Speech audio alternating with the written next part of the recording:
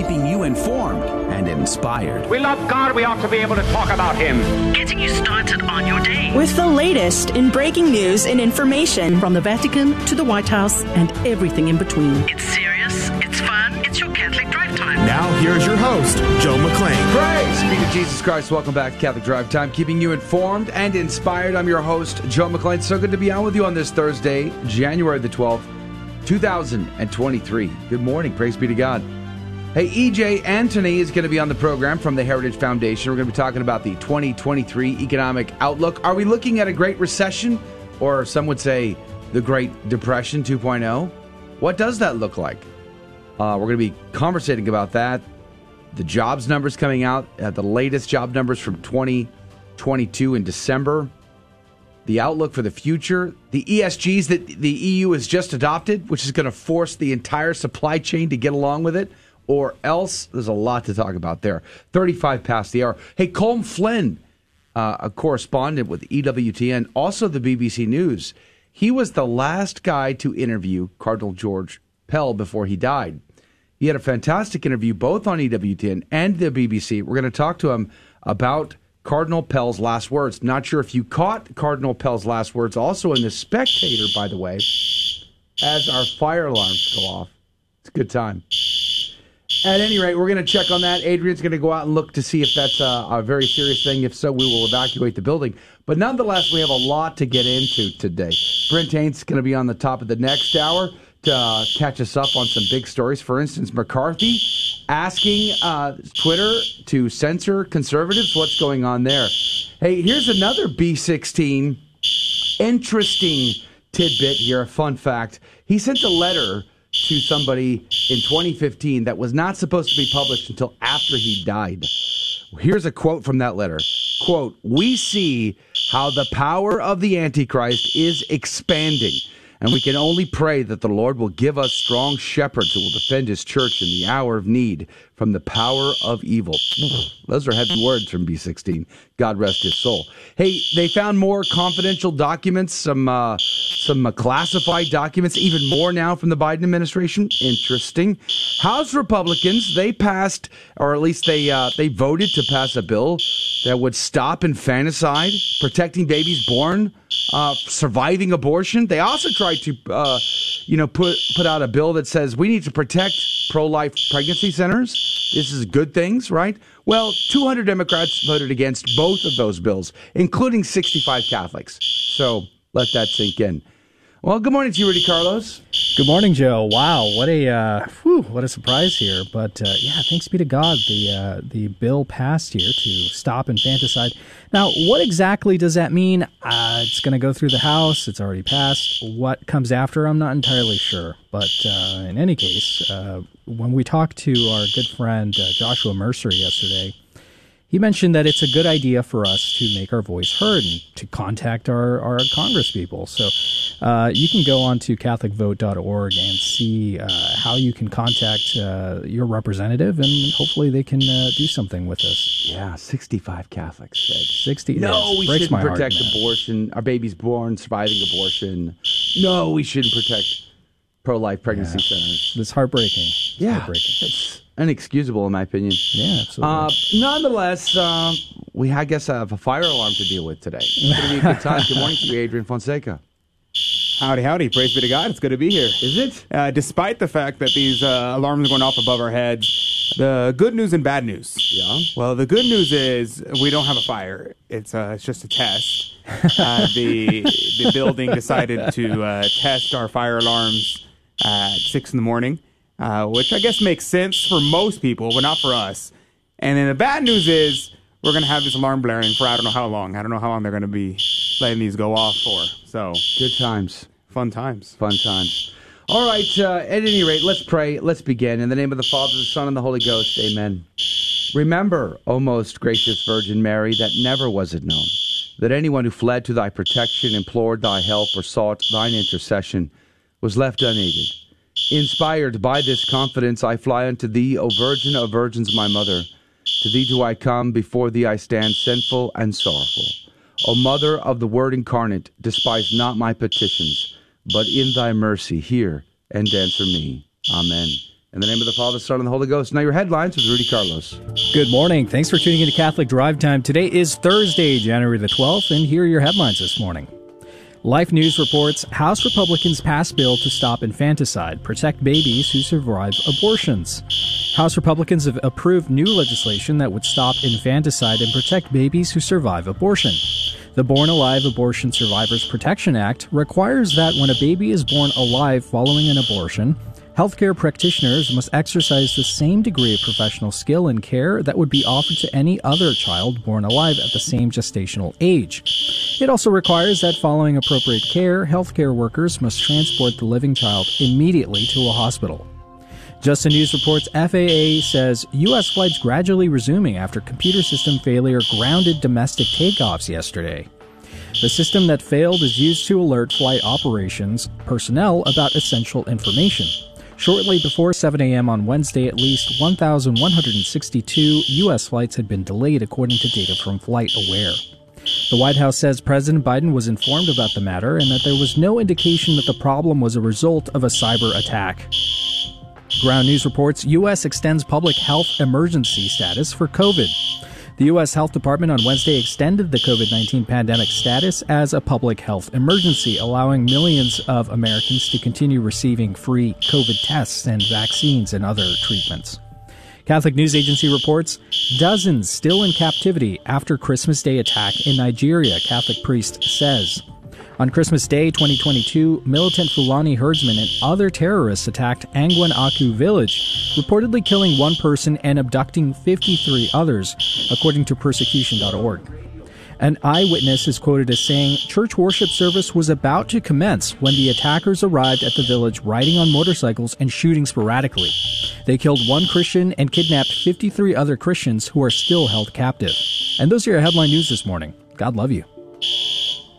The saint of the day is Sister Marguerite of the Blessed Sacrament. Margaret Bourget was born on Good Friday of 1620 during a period of both colonial expansion and religious strife for Europe. She was the seventh of 13 children born into the middle-class household in the northeastern province of Champagne, France. By her own account, Margaret had been a very light-hearted and well-liked by the other girls while growing up. Her turn towards God's calling began in 1640, not long after her mother's death.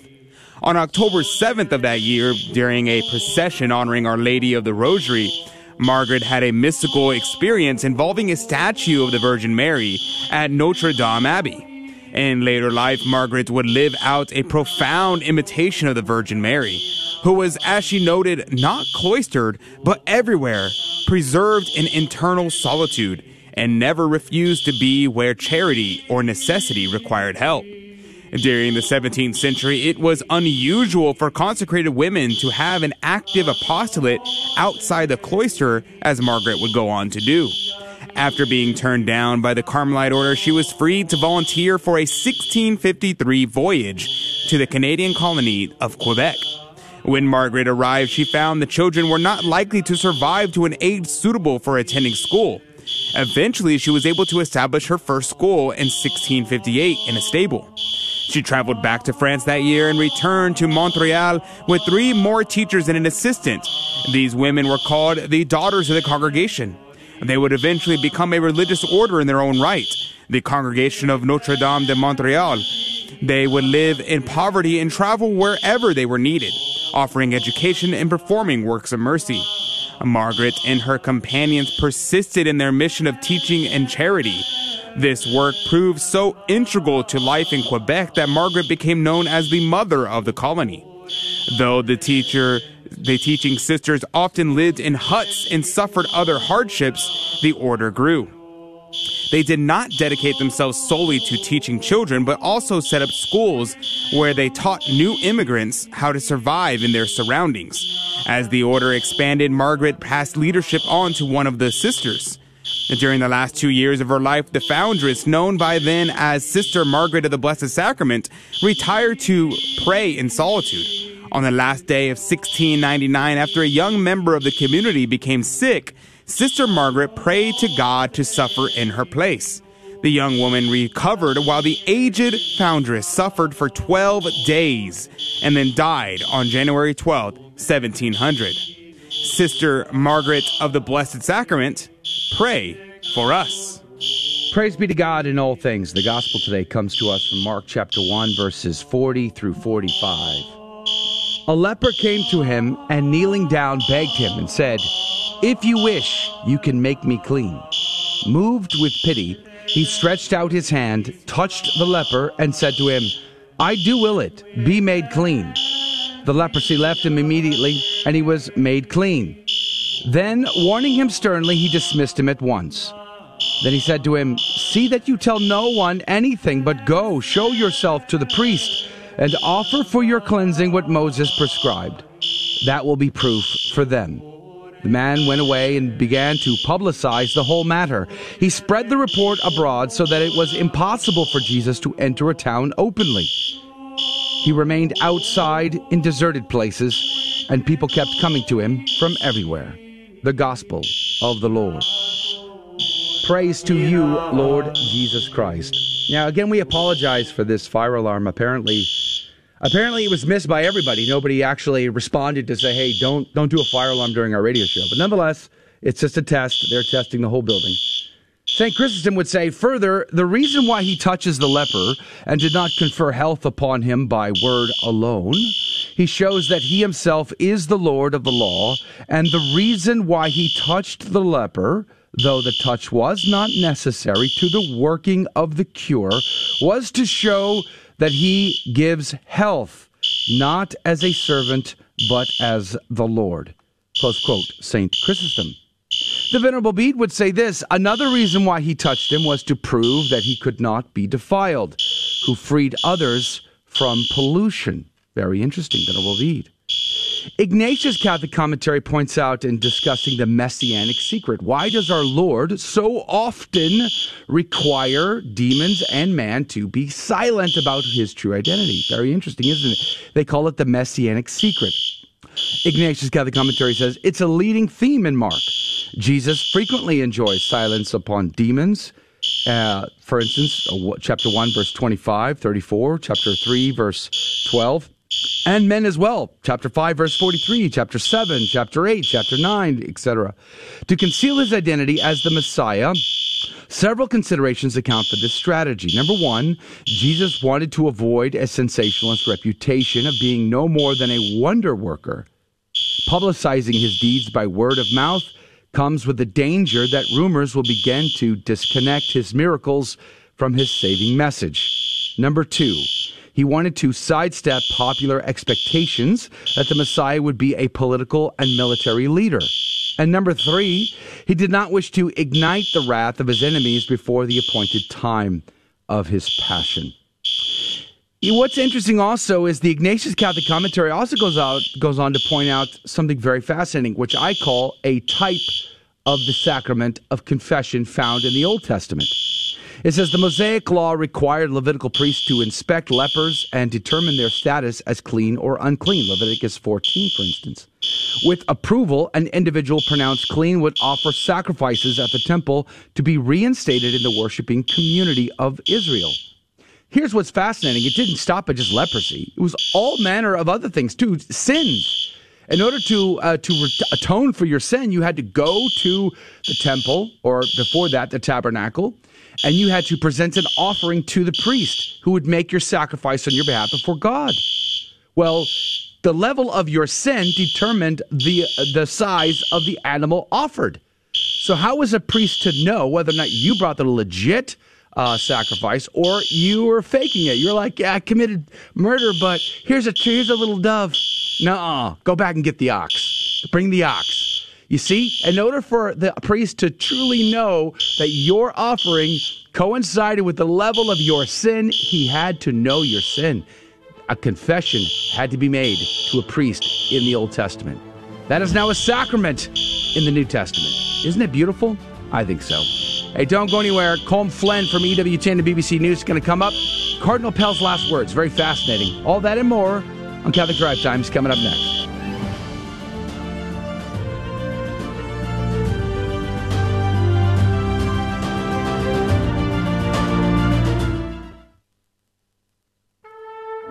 Oh, come, let us adore him. Hi, this is Dave Palmer. Doesn't that perfectly describe our disposition during this Christmas season? We have the honor of being able to adore the Christ child at Christmas and adore him throughout the year in the Blessed Sacrament and receive him at Mass. And what a blessing also that we can tune in to the GRN anytime to keep our minds focused on our Lord Jesus Christ and his holy church. Merry Christmas and a blessed New Year to you and your family. This is Dale Ahlquist with a Chesterton Christmas Minute. G.K. Chesterton says, all comfort must be based on discomfort. What's that supposed to mean? It has something to do with the fact that we celebrate Christmas in December. It is the feast in the middle of winter. We are choosing to be joyful at the very moment when the whole material world around us is most sad. We are defying cold death outside by celebrating life inside. And that's why there's nothing more comfortable than a blazing fire in the middle of a blizzard, and why we bring a green tree inside and decorate it and talk of good cheer in the face of darkness and death. Tidings of comfort and joy. Because all comfort is based on discomfort. Want more than a minute? Visit us at chesterton.org. Your legacy, and about the fact that in years to come, and even long after you're gone, when people look up the name Cardinal George Pell, it will forever be associated with the charges that were made against you, with child abuse, with paedophilia. How does that make you feel? Well, that explains why I'm talking to you. But that's that a good thing or a bad thing? That's a good thing, because my only concern is to get the truth out there. And, I mean, it doesn't matter in the grand scheme of things too much what people think about me, but I am keen that the church is not judged unfairly. God knows we've got more than enough to be guilty about, especially in the area of pedophilia, the terrible crimes, and there was so much of it. But truth is in the interests of everybody, especially the victims. And do you have any regrets when you think back about your time in Melbourne or Sydney, when you were in a position of authority and people came to you with abuse cases, and how you handled that? Do you ever... On every occasion when I was Archbishop, I received a complaint. I immediately referred it to the mechanisms that had been set up. In most dioceses in Australia, there are no convictions this century. And it is quite misleading to suggest that nothing was done by the church leadership until the Royal Commission. Colin Flynn joins us now. He is a correspondent with EWTN and BBC News. Good morning to you, Colin.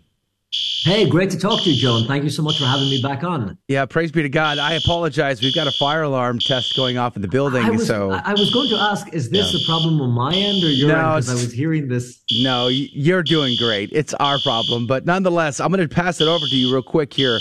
So you were the last guy to interview Cardinal George Pell, God rest his soul, both for the BBC and EWTN. Let's start with the BBC interview first. He has a controversial legacy, a mixed message here. Some people love him, some people hate him. What was your insight from your interview? Yeah, you're so right. And over the past 2 days since his sad passing, I've been doing a lot of interviews across Australian media and some of the biggest TV and radio shows in Australia.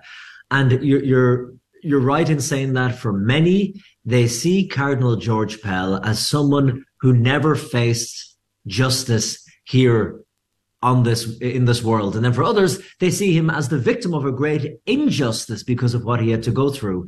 But from my impression of him and his legacy, he took a very philosophical approach, as you heard in that BBC radio interview. And this you can kind of apply to his time in prison and how he looked back in his whole saga of being accused of these crimes, of going to prison and then being released from prison and coming back to Rome. But he always told me that he believed, this is from his deeply rooted Christian Catholic beliefs, that truth would prevail in the end, no matter what. And he did say on a number of occasions, we're not meant to have an easy ride on this life. And he referenced Jesus on the cross. He said, look at Jesus. He was nailed to the cross and he bled to death. He said to me on a number of occasions, if I don't get justice or vindication in this world, meaning if there's, if the hard proof comes out that he is absolutely innocent, if that doesn't come out in this world, he said he will get it in the next world. And that, I think, really kept him going throughout his later years, right up until the day he died. What was his relationship to Benedict XVI? He had a very close relationship to Benedict XVI, and that was the very last interview that I did with him. Joe, at the moment, I'm talking to you from Miami in Florida because I had to come here to do some interviews for EWTN, but I flew here just after the passing of Pope Benedict XVI, and the last person I went to see an interview was Cardinal George Pell. I went to his papal apartment, which is just beside St. Peter's Basilica in the heart of Rome, and we sat down, and he did a great interview about what he admired about Pope Benedict. He said in that interview that he was surprised at how sad he was to hear of the passing of Pope Benedict. He said, I knew I would be sad, but I didn't realize just how sad I was, because he said it was the end of a great chapter in church history and a great figure, the loss of a great figure. Then, of course, he talked about his memories of Pope Benedict XVI visiting Australia for World Youth Day in 2008, where in Sydney they had 400,000 people attend the final mass that the Pope celebrated on the Sunday. And he just spoke about why he thought Pope Benedict, in his opinion, was a great Pope. He remarked that he wasn't doing anything for the cameras. He said he wasn't like John Paul II, who was great in front of the cameras, and he was theatrical, and he was just very media friendly. And that's no discouragement to him or marking him, but he just said he was a different type of Pope, and he was there for the people in the pews. He wasn't there for the non-believers. He wasn't there for the skeptics. Cardinal Pell said, they're an important constituency. We have to reach out to them. He said, but Benedict was there for the people in the pews, to be, as he said, the man of rock. And he said, and he fulfilled that role perfectly. And it's interesting, Joe, many of the things that Cardinal Pell said about Pope Benedict, when you look back at that poignant interview now, as it was just a few days before he passed, you could apply a lot of those things and attributes to Cardinal Pell himself. Yeah, very, very fascinating insight, I would say. Did you happen to see his article at The Spectator that was published just yesterday? He, a man who was very critical of the process that's going into the Synod on Synodality, and the guy who's leading that up, Hollerich. Pell is a man of great influence. Tell us about still after his imprisonment, after those accusations, still a man of great influence. You're so right, Joe, because before the accusations were made against him in Australia, he was a man of phenomenal influence at the Vatican, being the colloquial way of putting it is the third most powerful Catholic in the world. But he was head of the Vatican finances, overseeing IOR, which is more commonly known as the Vatican Bank. And even when he was released from prison and returned to Rome, and even though he was he was at an elderly age, he still wielded great influence and power among circles at the Vatican. Whenever I would meet him at his Vatican apartment, there were always people coming and going for meetings, coming and going for dinners, and people really admired and looked up to Cardinal George Pell. Of course, you have the other side of it, which was many Catholics who didn't like him. One, because of his traditional views, because of the way he enforced the teachings and the doctrine of the Catholic Church. So he had his enemies from the get-go in Australia. Remember, Joe, before he became a cardinal, before all the scandals broke loose and the world really became aware of who Cardinal George Pell was, he was a prominent church figure in Australia for a number of decades, and he would never shy away from appearing on national television or national radio to debate all these hot topics in society. And he would be the voice of the church. And he would take a different approach to, let's say, the one that Pope Francis takes in his tone, in his style. He was robust, for want of a better term. He was, you could say, unforgiving sometimes. And he was just very firm in reaffirming the teachings of the church. So he had his enemies from the get-go. And then when these allegations were brought against him, then it was, it was, you could say, it gave meat to a lot of these critics of his. But in terms of his power and his influence in the synod, it's no secret, as we've been saying, that he comes from the conservative, traditional side of the Catholic Church. And like many others, he was looking on, I think, in disbelief and with a degree of horror at what may be unfolding. And I think confusion as well at how this was all going to end up. But the understood where it was going. Yeah, I'm going to be reading his article there at The Spectator in the after show, second half, the second hour. So if you can join us, or for the audience, if you are able to join us, I would encourage you to do so. It's pretty hard to hear a guy of the stature of Pell make these very clear statements that are critical of this process, basically saying, the lay faith were going to get hijacked in the process. So very, very fascinating. Was there anything that really surprised you in your last conversations with Cardinal Pell, whether it was over Benedict XVI or your BBC interview done before in regards to his legacy, which I thought that was just so apropos for him to address his legacy, because a lot of people today, especially in Australia, I think the father of one of the boys in which he was convicted and sent to prison over is still trying to pursue a civil judgment upon his state now. Yeah, they announced in the news yesterday that civil suit would continue, albeit not against Cardinal George Pell himself, but now they will take it against the church in Australia. But Joe, the one thing that surprised me, and this is not a profound thing by any means, but I remember when we went to his apartment to do the interview on Pope Benedict, and you know what it's like when news breaks. Pope Benedict had passed. We needed to get an interview with Cardinal Pell to get his memories. We needed to get it on air as quick as possible. So myself and the TV crew kind of arrive at the apartment. We rush in and we greet him. We do the interview and then we leave after that. But when we arrived, of course, we have our small talk with the Cardinal. And I remarked to the crew when we left, obviously he was very sad at the passing of Pope Benedict, and he talked about that in the interview. But I said to him, the crew, was it just me, or did you recognize that Cardinal Pell was in great form today? Mm-hmm. He was 81 years of age, but he was in remarkably good form. He was greeting us so warmly. He was quick with a joke. He was asking us about our Christmas break. We were talking about plans for the new year ahead. And I remember when I went in and I said, Your Eminence, how are you today? And he said, as he often did, suffering in silence. And we all kind of chuckled and laughed. And I said, oh, no, you're not. And he said, this valley of tears. But, he would often say things like this. And when he would remark in the past, I'm suffering in silence, his private secretary, Father Joseph Hamilton, would always say, I really wish you were. But it was, he had this sense of humor, and he had, this is a side that many people never saw of Cardinal Pell. He did have a warmth and he had a gentleness to him as well. Mm. And it's not just me who found this. If you ask probably most of the journalists from either side of the fence covering the Vatican and Rome, I think most of them would tell you that as well. He was very much liked around the Vatican since he returned after his High Court. The High Court overturned his conviction, 8 High Court judges to none. But he had this, he was always quick with a word of encouragement and support.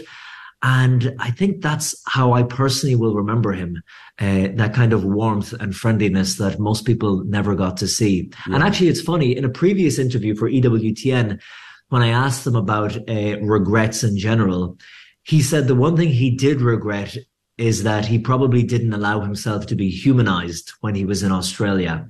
Whenever someone called him to do a human interest feature, he said, on TV in Australia, like A Day in the Life of Cardinal Pell, or Let's Get to Know You, the kind of thing you would see on CBS Sunday Morning in the States, or, a lighter kind of personal human interest piece, he always said no to them, because he said, it's not about me, it's about the faith, it's about the church, it's about the teachings. And whenever he was asked to go on a hard news show or a highly contested debate show, he would go on that. So he was only seen in one light in the media. And he said, looking back, that probably was a mistake. He could have done more to let people see the human side of him. Wow. Colin Flynn, God love you. Thank you for your time today. We appreciate your insight. Wow, to the last guy to ever interview Cardinal Pell. What a great blessing, and I'm grateful for his friendship and to have known him. And thank you so much, Joe and team, for having me on. God bless you. God love you. We'll be right back. Don't go anywhere. From St. Luke's Gospel, the angel said to her, "The Holy Spirit will come upon you, and the power of the Most High will overshadow you. Therefore, the child to be born will be called Holy, the Son of God. And behold, Elizabeth, this is the 6th month for her, called barren. For nothing." Let's bring impossible measures of joy and love to all. I'm Joseph Schuler in the Washington, D.C. studio of Guadalupe Radio Network. I wish you a happy and holy Christmas. This is Dale Ahlquist with a Chesterton Christmas Minute. G.K. Chesterton says that it's become a bad habit in our society to celebrate Christmas before it comes. We've forgotten the glory of anticipation. The presents should not be opened until Christmas. That, of course, is part of the excitement. And while we know the gifts are coming, Chesterton reminds us that the best kind of gift is the surprise gift. And if we have the right perspective, we should look at everything as a gift and every gift as a surprise gift. We are happy to wake up on Christmas morning and find gifts in our stockings, but the best gift we could ever find in our stockings is our own 2 legs. Want more than a minute? Visit our website, chesterton.org. Welcome back to Catholic Drive Time, keeping you informed and inspired. And here's a couple more headlines for you, free of the alarm. Ground News reports egg prices skyrocket, putting pressure on consumers and businesses. Chickens may not be able to fly very far, but the price of eggs is soaring. A lingering bird flu outbreak combined with soaring feed, fuel, and labor costs has led to U.S. egg prices more than doubling over the past year and hatched a lot of sticker price shock at grocery aisles. We're going to talk a little bit about this, the economic outlook, after this short news break here with E.J. Antony from the Heritage Foundation. This one is from the Daily Wire. Quarry workers unearth 16th century rare Elizabethan-era ship in England. A ship from the time period of the reign of the first Queen Elizabeth was unearthed by quarry workers in England last April. Wessex Archaeology, the group who studied the find, announced it in a press release. Discoveries of ships from the Elizabethan era or any time before the 1700s are a rare find, according to an archaeologist who studied the ship. Over 100 timbers of the hull of the ship were recovered, and it was still intact. They were able to determine the timbers were English oak from between 1558 and 1580 using dendrochronological dating, which uses tree rings to determine the year each ring was formed. The ship remains unidentified, but the group says it would have once been part of an important asset for the time period of expanding trade during the Age of Exploration.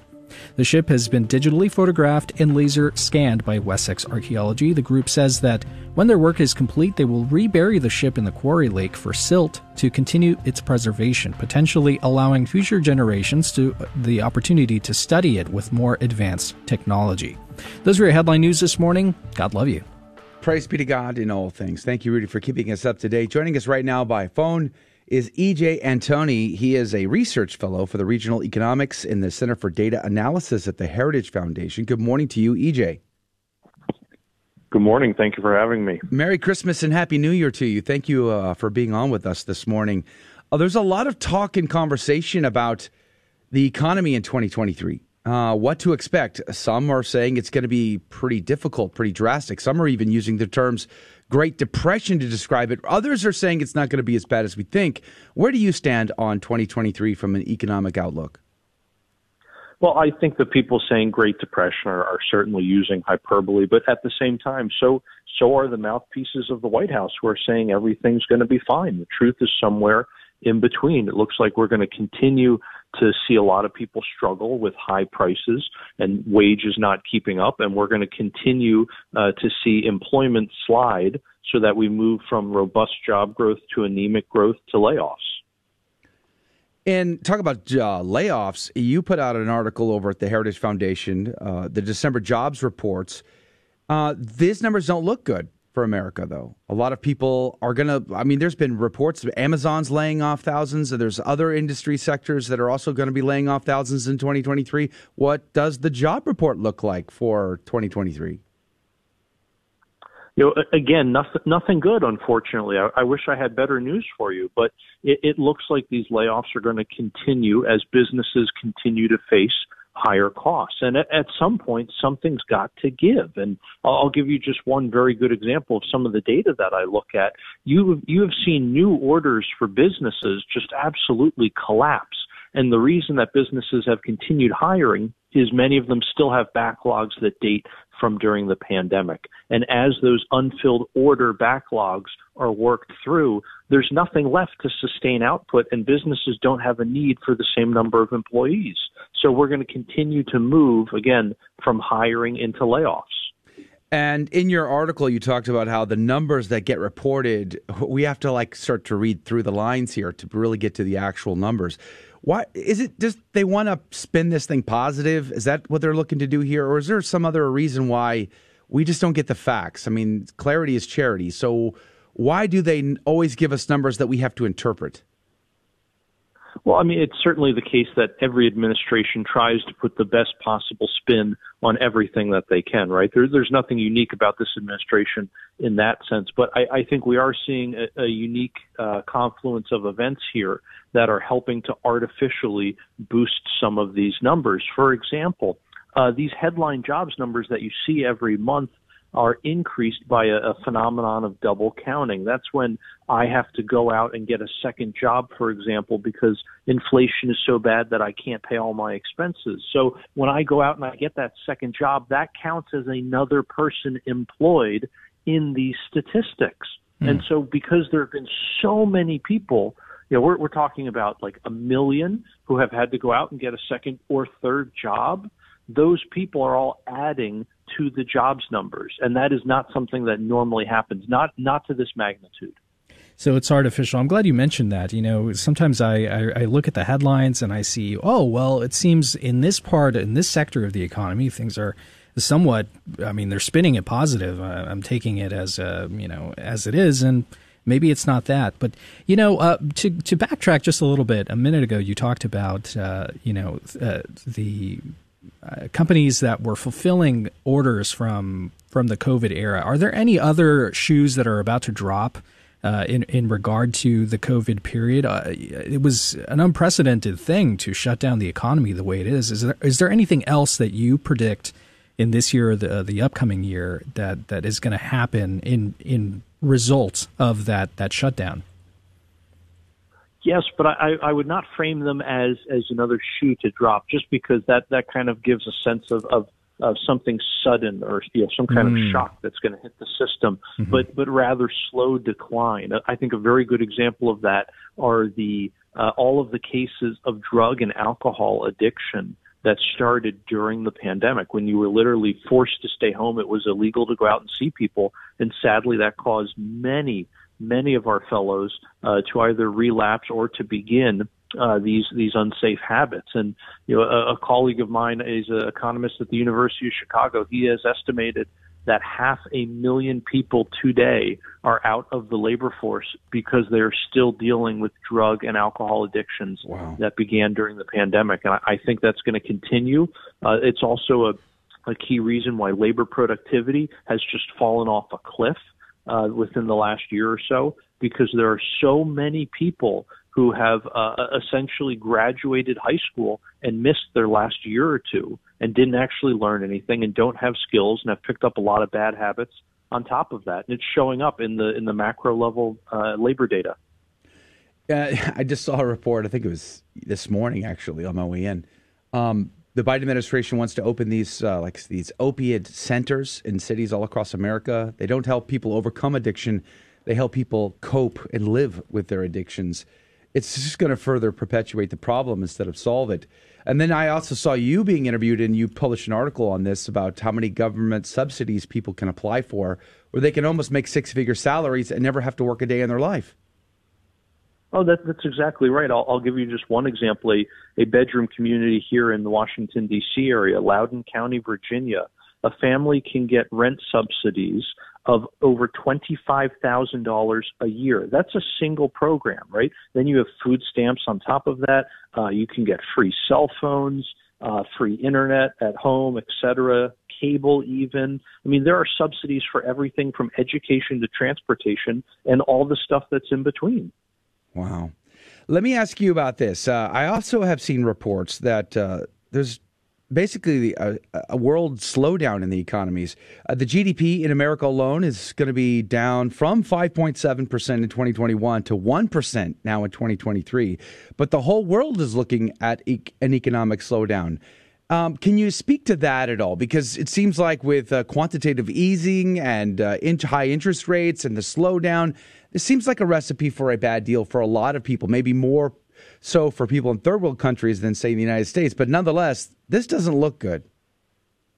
No, not at all. And this is part of the result, in fact, largely the result of governments around the world spending, borrowing, and printing trillions upon trillions of dollars. And what that has done is it has created inflation. And now to try to reel in that inflation, central banks, including the Federal Reserve, are trying to take money back out of the economy after they added all that money to begin with. But instead of taking the money away from the government, who they originally created that money for, they're taking it out of the private sector, which means they're taking it out of the productive economy. And that is just a choke collar around the neck of all of these nations' economies right now. And what's really sad is, yes, the economy is probably going to be up somewhere in the ballpark of 1% for 2022. But when you look at something like net exports, that actually accounts for a large portion of that. Why is that important? Because right now, international trade is grinding to a halt. So many people are unable to afford imports, in other words, goods and services from other countries, that they're buying less of them. And the way that actually shows up in the GDP numbers is it increases them. So even though it is a sign not of prosperity and wealth, but just the opposite, it is a sign of people becoming impoverished, it actually looks in the macro level data as if the economy is growing. So are we talking dominoes here? Because jobs don't look good. There's a slowing of our economy, let alone the whole world. International trade is affected. Food is going up in costs again. So are we talking about defaults on mortgages, people being evicted from rental properties? I mean, I think dominoes are about to fall.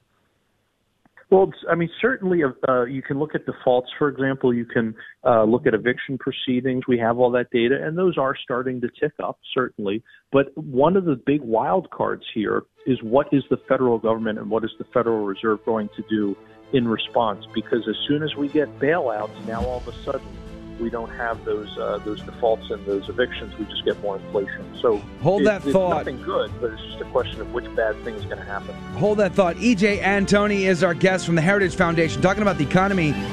Going to a quick break. Going to be right back. More to come. Don't go anywhere.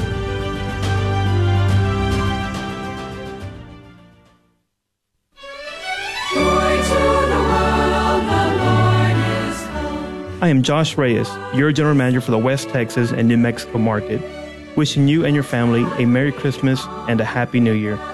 Thank you for your continued support for Guadalupe Radio Network throughout the year, and most of all, thank you for all of your prayers for the Guadalupe Radio Network. May God bless you. Thank you. Joy to the world, the Savior lives. This is Dale Ahlquist with a Chesterton Christmas Minute.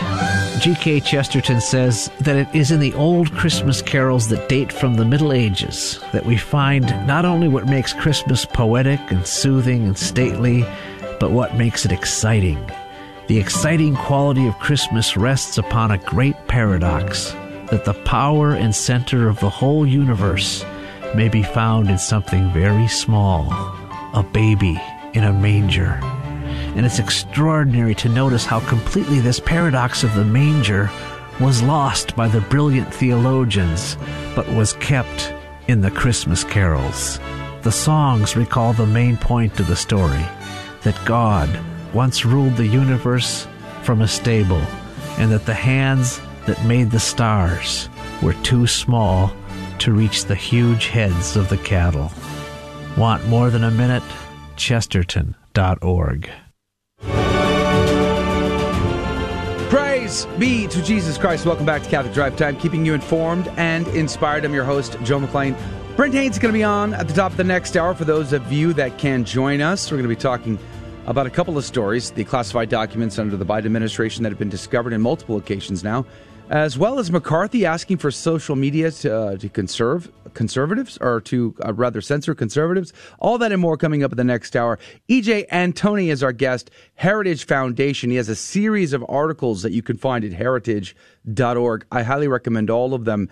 And you've got one out now, E.J., about the woke banks. And the wokeness at the Fed could easily create another banking crisis. Tell us what we were talking about in this article. Oh goodness! Well, one of the roles of the Federal Reserve is supposed to be regulation in the banking system, and they're supposed to be looking at financial institutions to see if those individual institutions are posing any kind of systemic risk.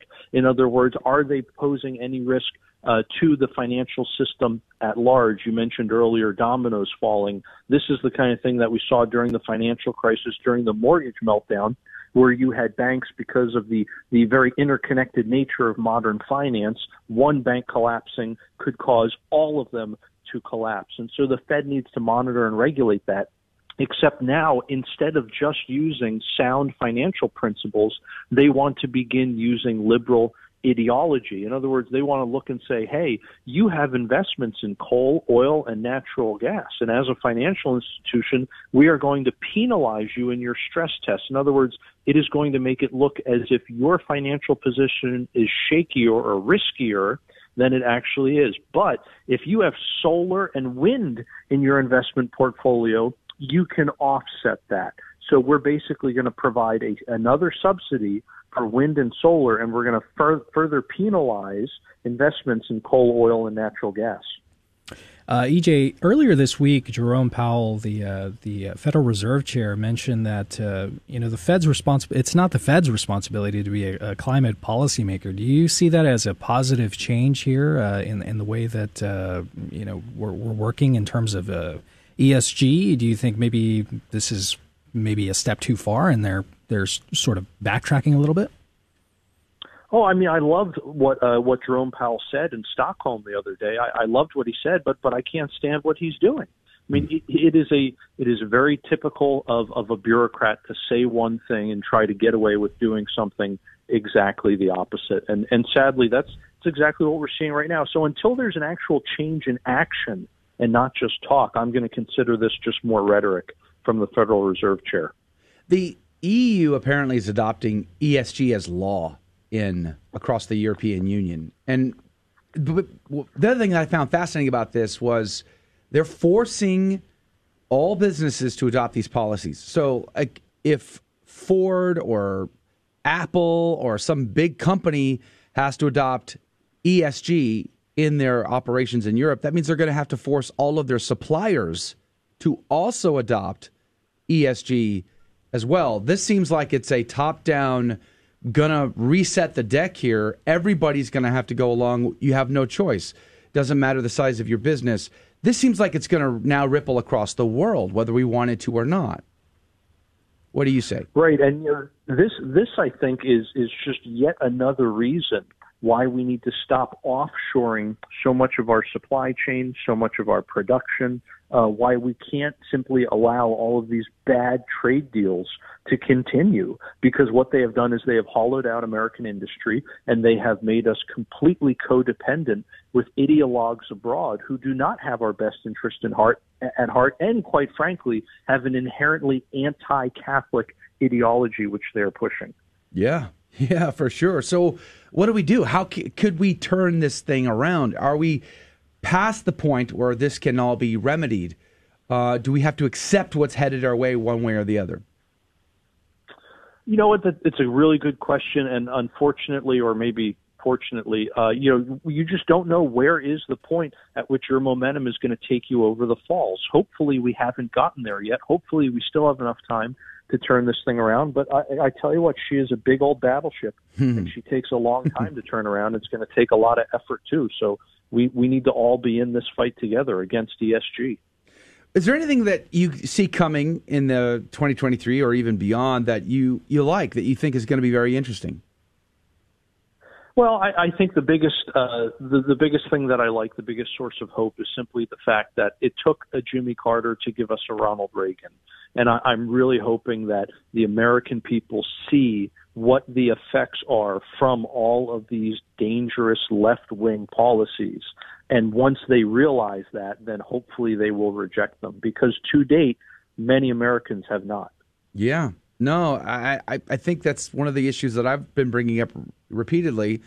We talk a lot about elections and election shenanigans and all the rest, and I think we can sometimes be naive in the sense that our neighbors vote for this stuff. They actually do vote for this stuff. They actually want, ESGs and all the rest, and they want to go woke. So we're facing a society that seems to need more evangelization than politics, and yet that seems to be an area that we're lacking in too. So a lot of problems I see. Now, here's another one that I want to put on the table and get your opinion on. The digital dollar. It seems like we very quietly learned over the course of Thanksgiving last year that the Fed was experimenting with a digital dollar. How quickly can we expect a digital dollar to be rolled out? And with, getting rid of gas-driven stoves in your home and everything electric, everything can be turned on or off with the click of a mouse. I think the digital dollar is scaring a lot of people right now. As it should. The digital dollar is the absolute last thing we need right now. And that is another item that we need to fight tooth and nail to make sure it never gets implemented. The amount of control over our currency by the government is already dangerous. And the fact that we would put any more control in these people's very incompetent hands is absolute insanity. And even before we want to start talking about them doing anything nefarious intentionally, just from the standpoint of competence, we shouldn't trust these people with any more power or any more control, because they have proven time and time again their incapabilities of handling that power. Let's talk about Congress. So we just watched 15 votes before we got a Speaker of the House under McCarthy. How did you see that? I mean, their very first bill was to try to remove some $7 billion from the IRS and the omnibus bill that got passed last year. As an economist, how do you look at this new Congress 118? In terms of the whole speaker fight, I thought that was wonderful. I didn't think there was anything chaotic about it at all. It wasn't bad. It was great. The American people actually got to see the process, which was wonderful. Sunlight is the best disinfectant.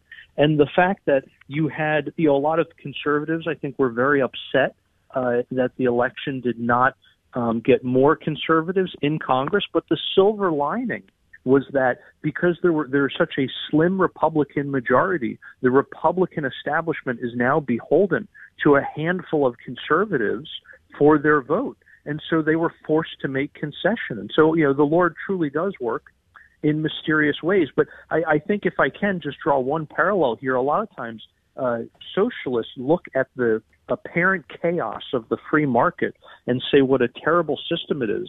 All these people running around doing their own thing. There's no coordinating hand, right? And what looks like chaos is actually the best path to prosperity. And I looked at the speaker fight the exact same way. What looked like to the establishment and frankly to many socialists as utter chaos was actually probably the best path to American prosperity.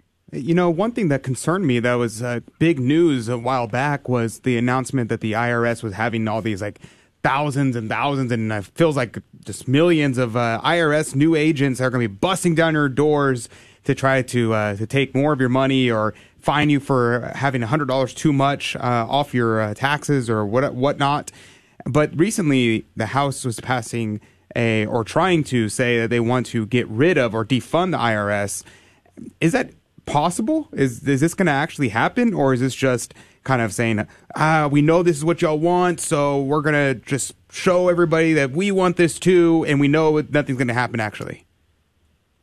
Well, hopefully something will come up that either the Senate or the White House desperately want, and Republicans can use this as leverage and essentially hold whatever it is that the left wants hostage and say, look, if you want that, fine, but you're going to have to give us the 87,000 fewer IRS agents that the American people want so much.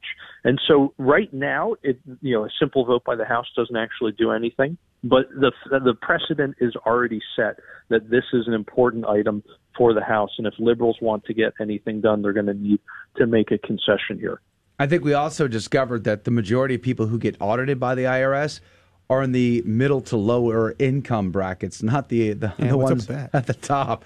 So 87,000 fewer. I mean, if they don't get those 87,000, hopefully that means a little bit of relief for that particular part of society that gets hammered. And ultimately, as Catholics, we look for justice and mercy, fairness, but the system that provides the resources, that provides the ability for folks to be lifted up out of poverty seems to be really being pressured. It's being attacked in a very significant way here. Can you give us your last thoughts on that? Oh, absolutely. I would say two things. One, the expansion of the welfare state, not simply who's eligible for it and the removal of work requirements under this administration, but also the expansion of benefits has essentially made it so that people don't have to work. I'm trying to think of the encyclical. I think it's Laborem Exercens, which talks about the dignity of work and the value of work far beyond the value that it gives to providing people with a standard of living. And on top of that, again, going back to these IRS agents, if you had just another 1,000 or 2 IRS agents, they would be able to audit every millionaire and billionaire in the country. So what do we need 87,000 of them for? This is not an attack on upper income earners who are cheating on their taxes. This is an attack on the middle class who are so confused by a tax code that's longer than the sacred scripture that they are bound to make mistakes, and the IRS is looking to catch them in a bear trap. Wow. I want to sneak one last question in here. How do you feel about flat tax? Oh, a flat tax? I think compared to what we have now, that would be highly desirable. Yeah. Wouldn't it be nice to have like the tax code on a single sheet of paper? I mean, that would be utterly amazing. Never going to happen. But either way, E.J. Antony, research fellow at the Regional Economics in the Center for Data Analysis. God bless you. God love you. Thank you for your time today. All right, that's going to do it for hour number one. Very grateful and for your patience through the fire alarm drama that we are suffering through today.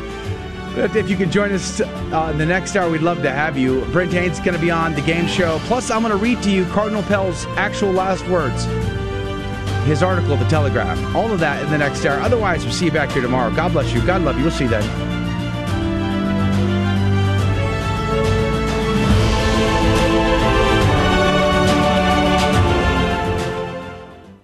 For a child is born to us, a son is given to us. Upon his shoulder dominion rests. They name him Wonder Counselor, God Hero, Father Forever, Prince of Peace. The prophet Isaiah, chapter 9, verse 5. This is Marty Matulia, the general manager of the Guadalupe Radio Network in Alabama, wishing you and your family a wonderful Christmas and a new year filled with immense blessings from our Lord Jesus Christ, who comes to save us. Come, let us adore him.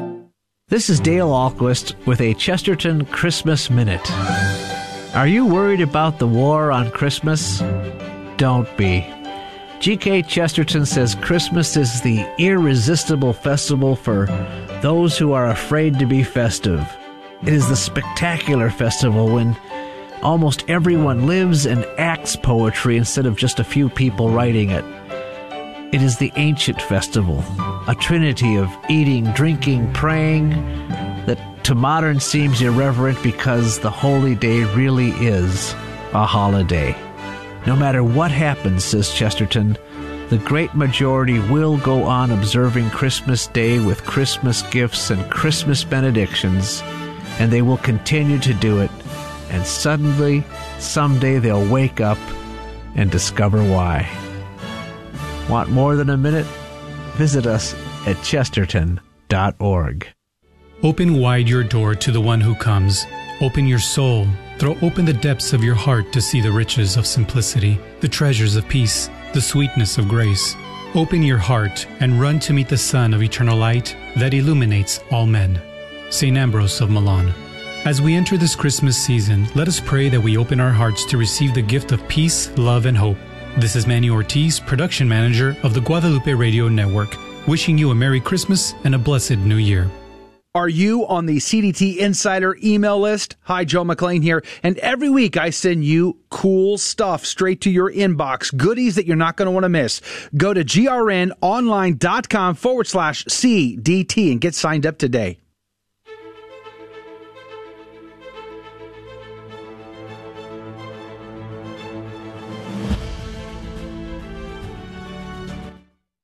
Hello, this is Father Charles Van Fleet, pastor of Regina Caeli Parish in Northwest Houston, where the traditional Latin Mass is celebrated. Thank you for listening to KSHJ 1430 AM, Catholic radio throughout Metro Houston on the Guadalupe Radio Network.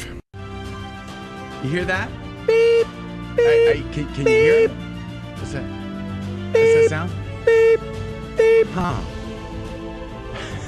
I don't know about you, but I was getting messages from that beeping. Did you get anything from that? I was getting voices in my head that says, destroy something right now. It's actually Morse code, guys. just destroy something. Throw something at someone. That's. I got to ignore those voices. It's like Morse code or something. Yeah. Gotta love it. Thank you. Thank you for the fire alarm opportunity to suffer some today. But hopefully it'll not come back. Praise be to God. By the way, speaking of something coming back, it's that time of year where we try to give somebody a car. You know, it's hard to give people cars, I've learned. It's not an easy process. You'd think it would be easier just to give people a car. But apparently there's a series of steps one must take in order to receive a free car. Even taxes you have to pay to get a car. Wow, you got to pay taxes on a car more than once. Give me a flat tax. You have to when you buy a car, you got to pay a tax, right? Okay, if you sell the car, someone's paying a tax again on the same car. Unless you lie and you say it was a gift. And then we're Catholics, we don't lie. Gift for $1. I know, I'm kidding. Except for maybe in the game show. Forget about that. And then, of course, every year you pay a registration on your car, which is a tax. A license to drive your car. Right. So that you own. There's a lot of tax going down on these vehicles. But nonetheless, don't be distracted. We're going to give somebody a brand new Mercedes. Could be you. It's possible. And so here are the steps you must take in order to win said Mercedes, a 2023 CLA 250 in polar white. You got to buy a ticket, but there are rules, and you can find all the rules at grnonline.com/raffle. We'll give you a list of all the rules and how you can participate, plus a way to buy your raffle ticket, all right there, secure, online, very easy. You can do it right now. grnonline.com/raffle. Tickets are $25 a piece, or you can get 5 for $100, which means you get one for free. Just doing the $100 deal. It's your best bet. It's your biggest deal. It's your biggest bang for your buck. So that is the steps you must take in order to potentially win come February 24th.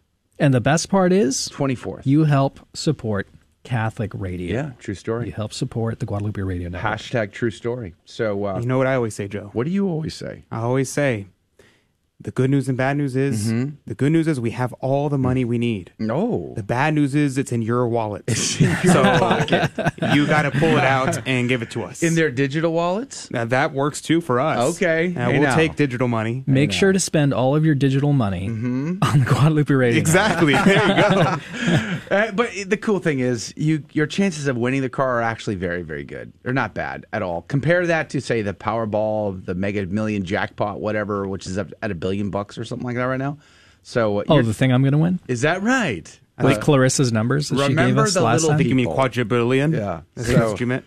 grnonline.com/raffle, or call your local GRN station manager. They would love to take your phone call and talk to you about car raffle tickets, especially how you might help spread the word. That would be super amazing and a great support to the GRN. So again, grnonline.com/raffle. Brent Haynes is coming on in just 1 minute, but I wanted to share with you, out of the American Conservative, Rod Dreher. I know it's one of your favorites, Adrian. Oh, yeah. Rod Dreher. We're good friends. But he talked about in an article that came out last night that a lot of people are like, whoa, it's being shared quite heavily on Twitter right now.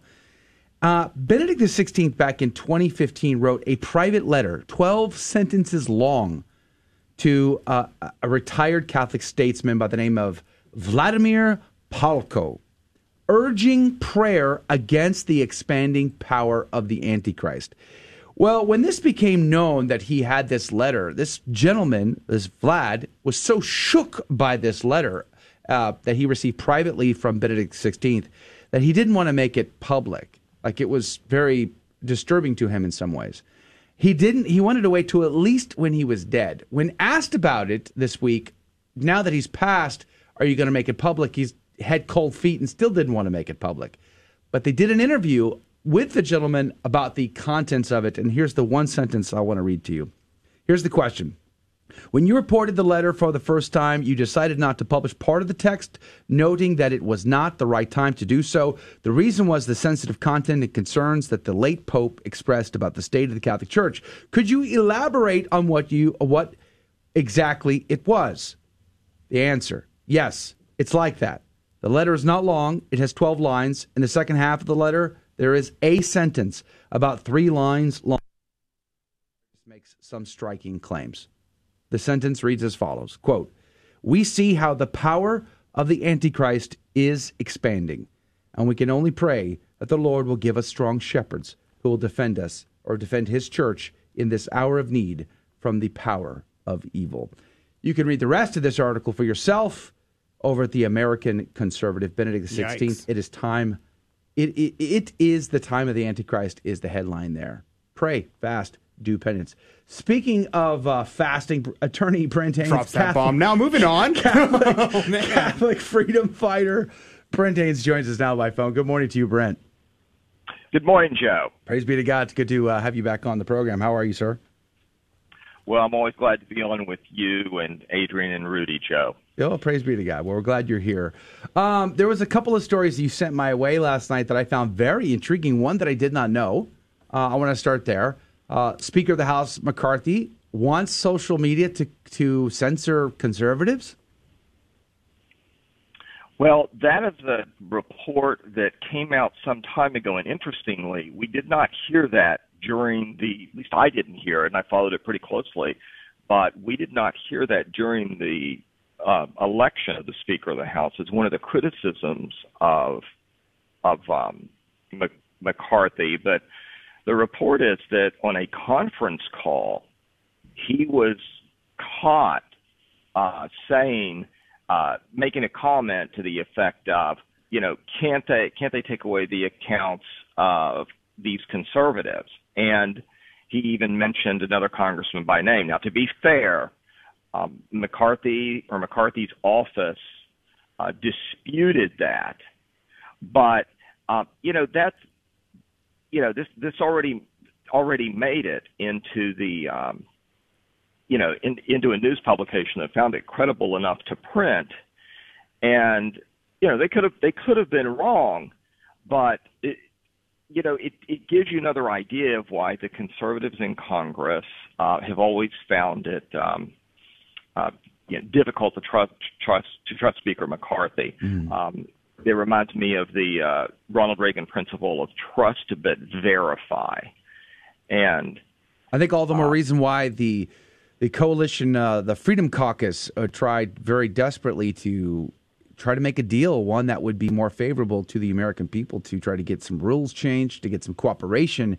Otherwise, they were like, he's just more of the same. Yes, that report was published by the Insider.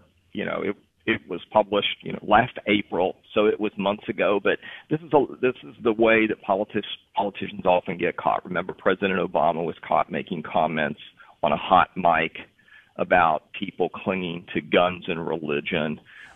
So often when you catch them when they realize they're not being recorded or they think they're speaking in confidence is when you find out what they're really thinking and what their true motives are.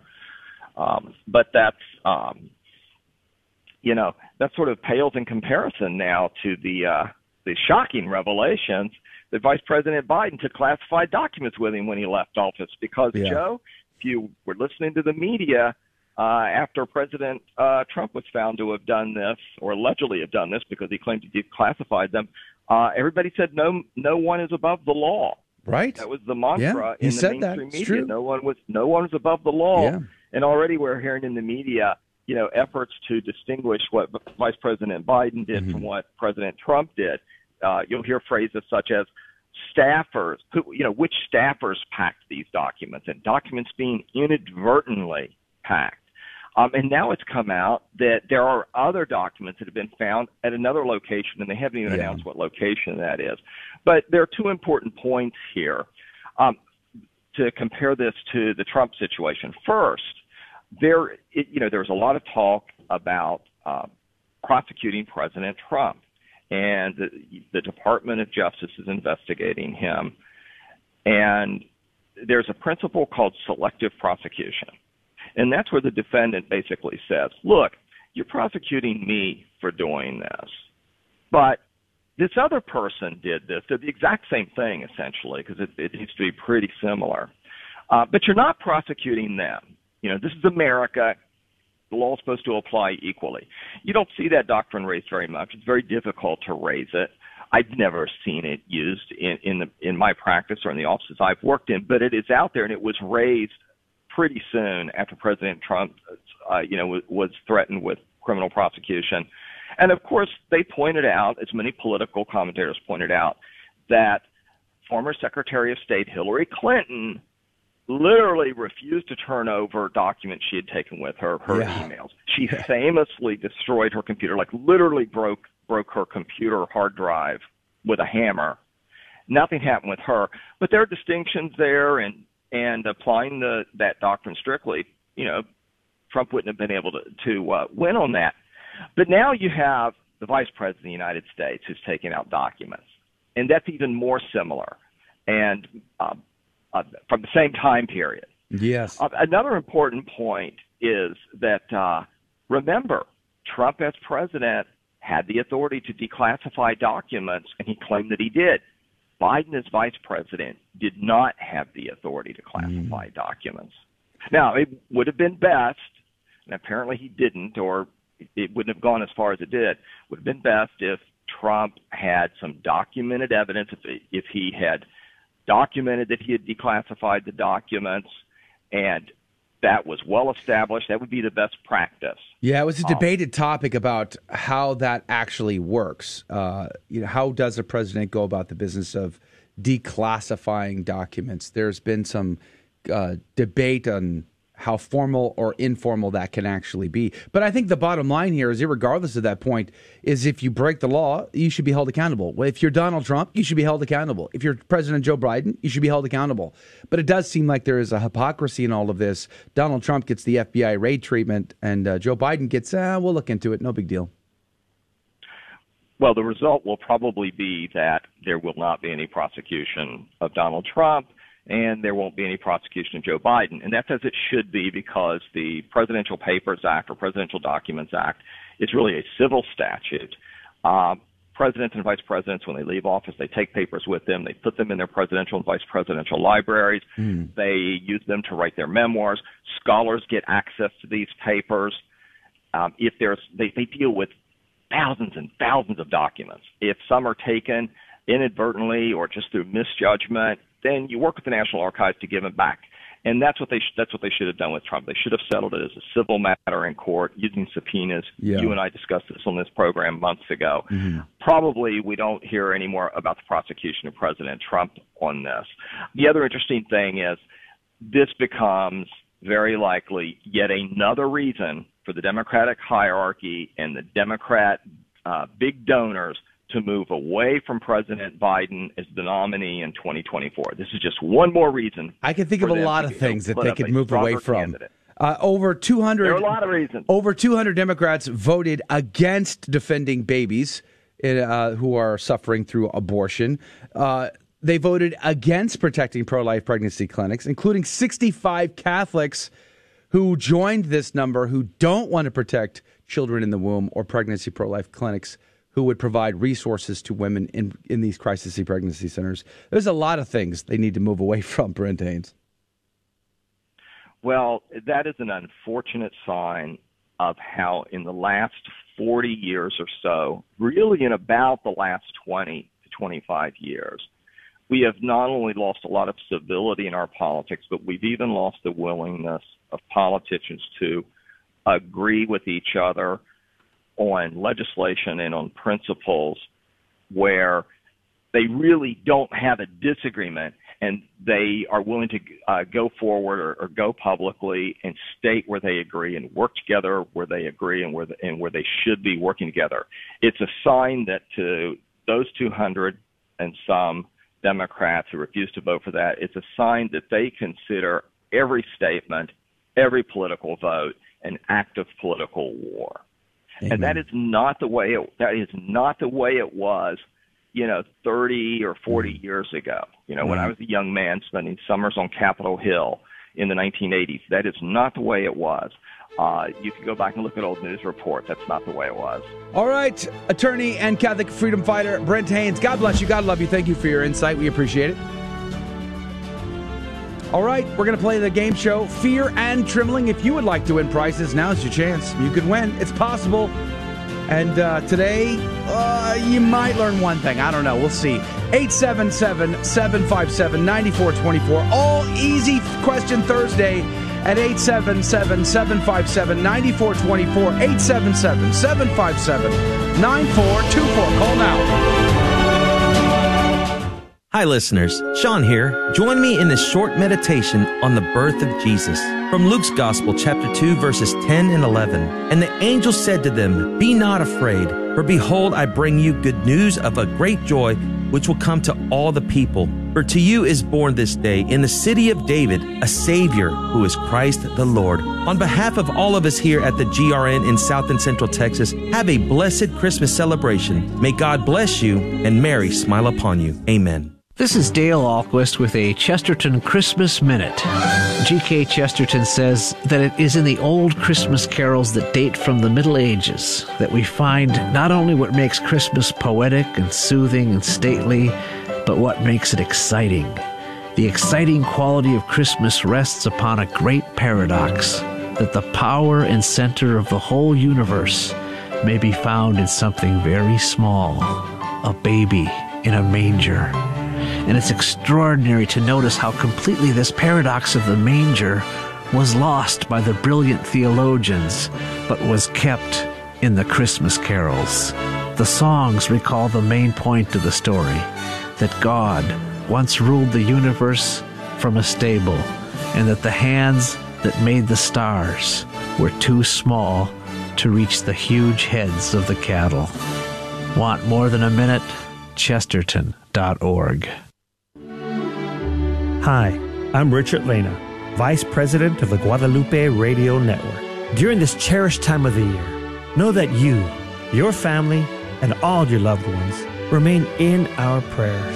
We pray that the birth of our Lord and Savior, Jesus, the Christ child, bring joy to your hearts and homes throughout the entire Christmas season and beyond.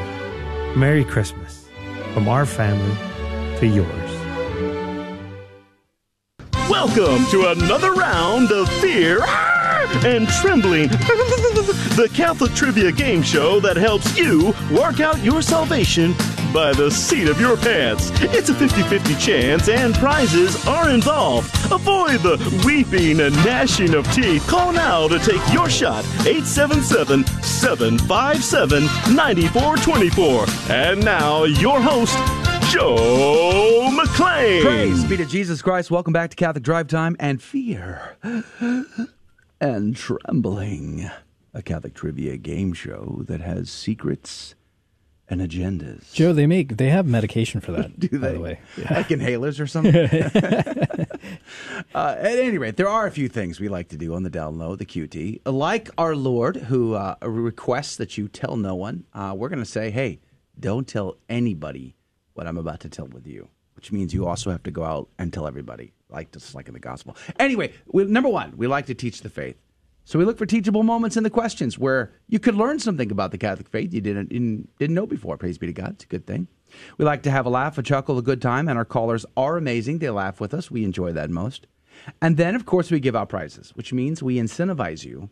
Some would say manipulate you to learn, to laugh, and to win. And someone's going to do all three this week, praise be to God. But the kicker is, the secret sauce in all of this is, we don't ask the caller the question. So they don't need to know. They may not know a single correct answer, but could still win the game.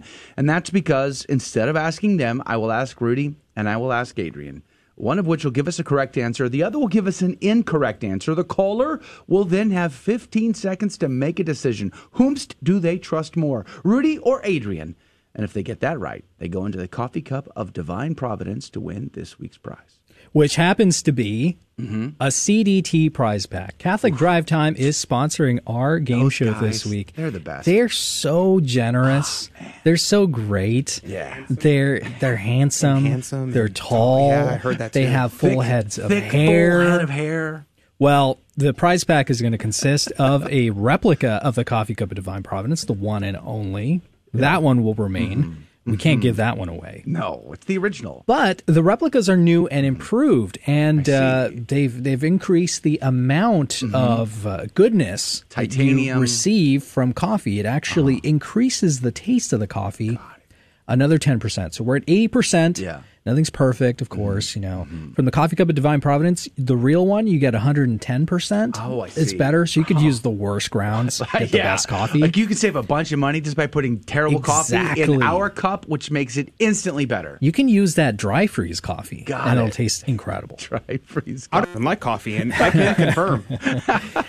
All right. Thank you, Catholic Drive Time, for putting together a prize pack You're to welcome. give away. Let's go to the phones. Brianna, good morning to you. Hi, good morning. Praise be to God, Brianna. How are you? I'm good. How are you guys doing? We are alive, and that counts. Praise be to Jesus. That's great. Now, where are you calling from, Brianna? us too. We're calling from Wausau, Wisconsin. Wow, that's pretty epic. incredible. That's a first. I think we just put her in the cup. We don't Yeah, have to for ask her sure. questions now Yeah, because definitely. just from first caller from Wisconsin ever.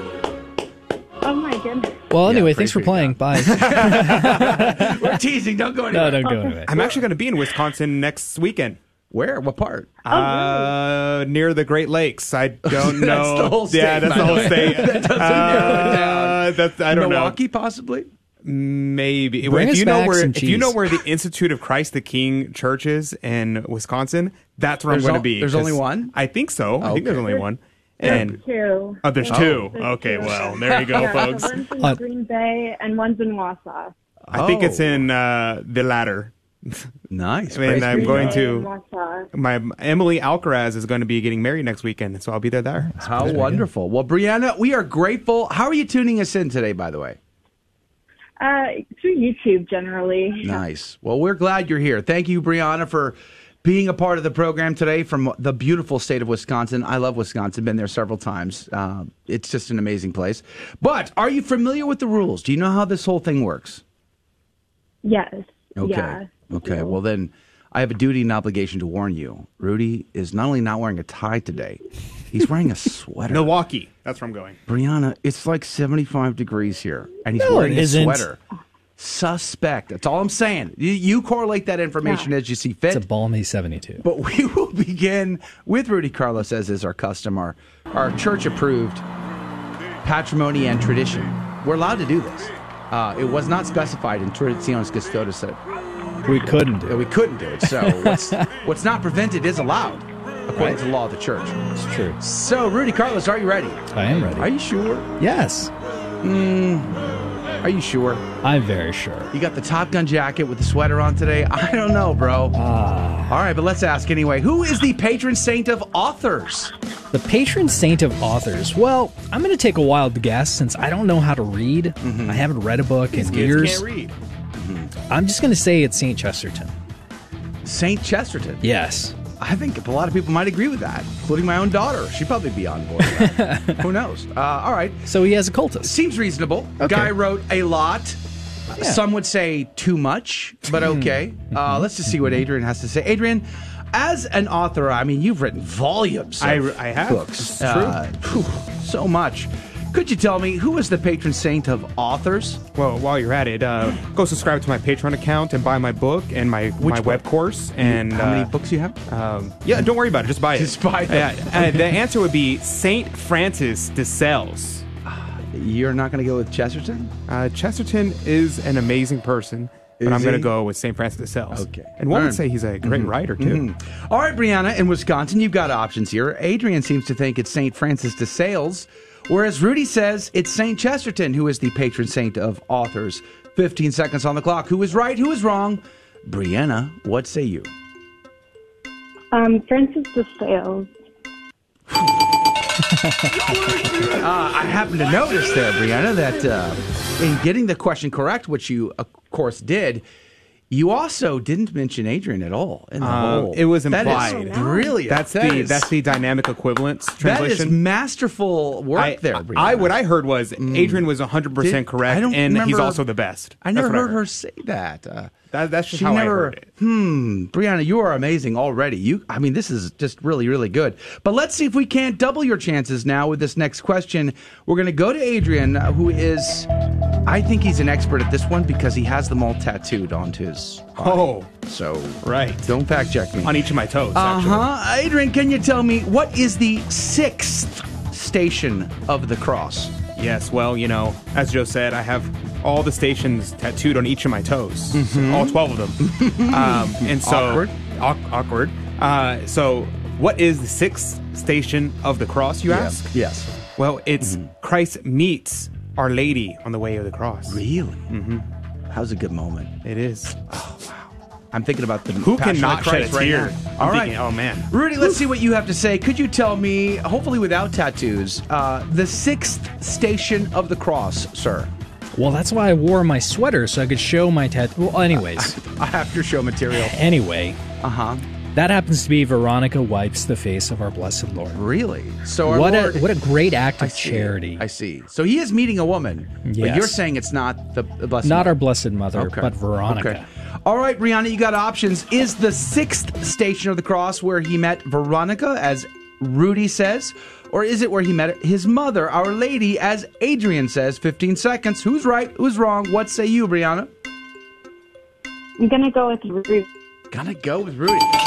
So you mentioned Rudy's name, but not Adrian's. No, I'm feeling... I'm correlating. I'm collecting this information. I'm feeling pondering a little, it within my heart. Oppressed, to be as honest. Our Lady did. I'm the most oppressed person on the planet. No, she said you. Well, no, she didn't say you were right. But anyway, let's move on. You are correct. It's Veronica wipes the face of Jesus. Brianna, you're brilliant. Adrian, you want me to wipe your face? All right, let's. We got to get this last question in. All right, Brianna, I'm going to be honest with you though. This next question, I don't think I've ever seen a harder question in my entire life.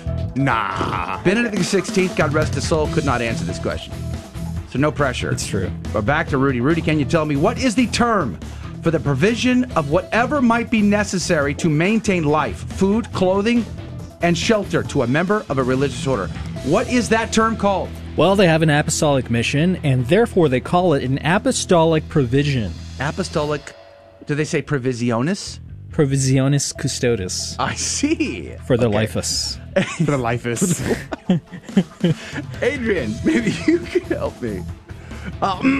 What is the term for the provision of whatever might be necessary to maintain life, food, clothing, and shelter to a member of a religious order? Yes. We have to give them a basic standard. Yes. What do we call that? That is called an elementation, or otherwise called an element. An element? Aliment. Not an element. Aliment. Okay. All right, Brianna, hopefully you are an expert in the minimum standard for religious people.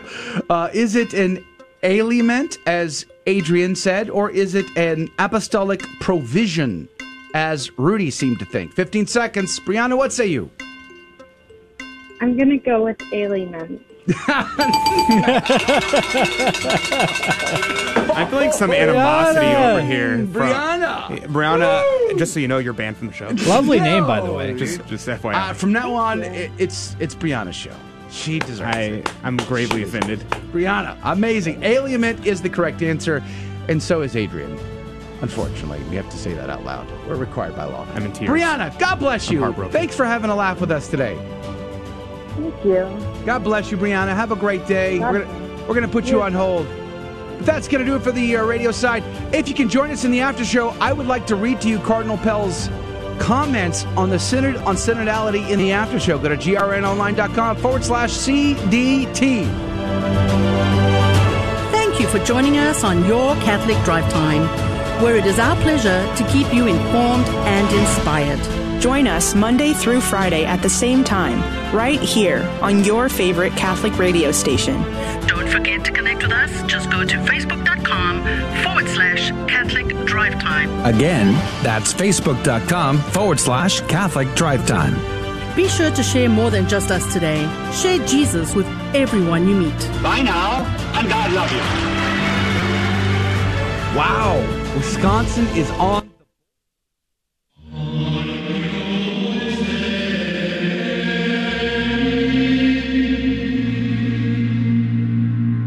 The Guadalupe Radio Network now brings you the Holy Sacrifice of the Mass from the chapel at Our Lady of Corpus Christi in Corpus Christi, Texas.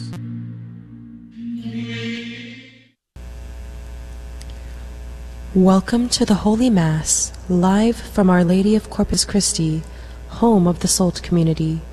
For more information, visit SOLT.net or OurLadyOfCorpusChristi.org.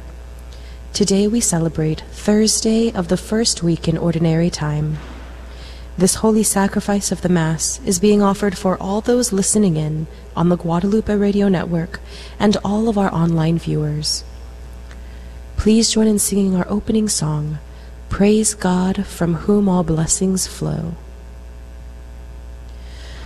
Praise God from whom all blessings flow. Praise Him, all creatures here below. Praise Him above, ye heavenly host. Praise Father, Son, and Holy Ghost. In the name of the Father, and of the Son, and of the Holy Spirit. Amen. The grace of our Lord Jesus Christ, and the love of God, and the communion of the Holy Spirit be with you all. And with your spirit. Brothers and sisters, let us call to mind our sins, and so prepare ourselves to celebrate the sacred mysteries.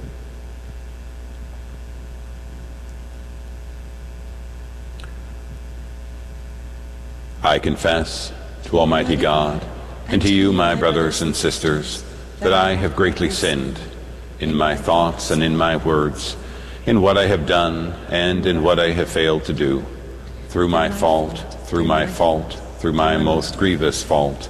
Therefore I ask Blessed Mary, ever Virgin, all the angels and saints, and you, my brothers and sisters, to pray for me to the Lord our God. May Almighty God have mercy on us, forgive us our sins, and bring us to everlasting life. Amen. Lord, have mercy. Lord, have mercy. Christ, have mercy. Christ, have mercy. Lord, have mercy. Lord, have mercy. Let us pray. Attend to the pleas of your people with heavenly care, O Lord, we pray, that they may see what must be done and gain strength to do what they have seen. Through our Lord Jesus Christ, your Son, who lives and reigns with you in the unity of the Holy Spirit, God, forever and ever. Amen.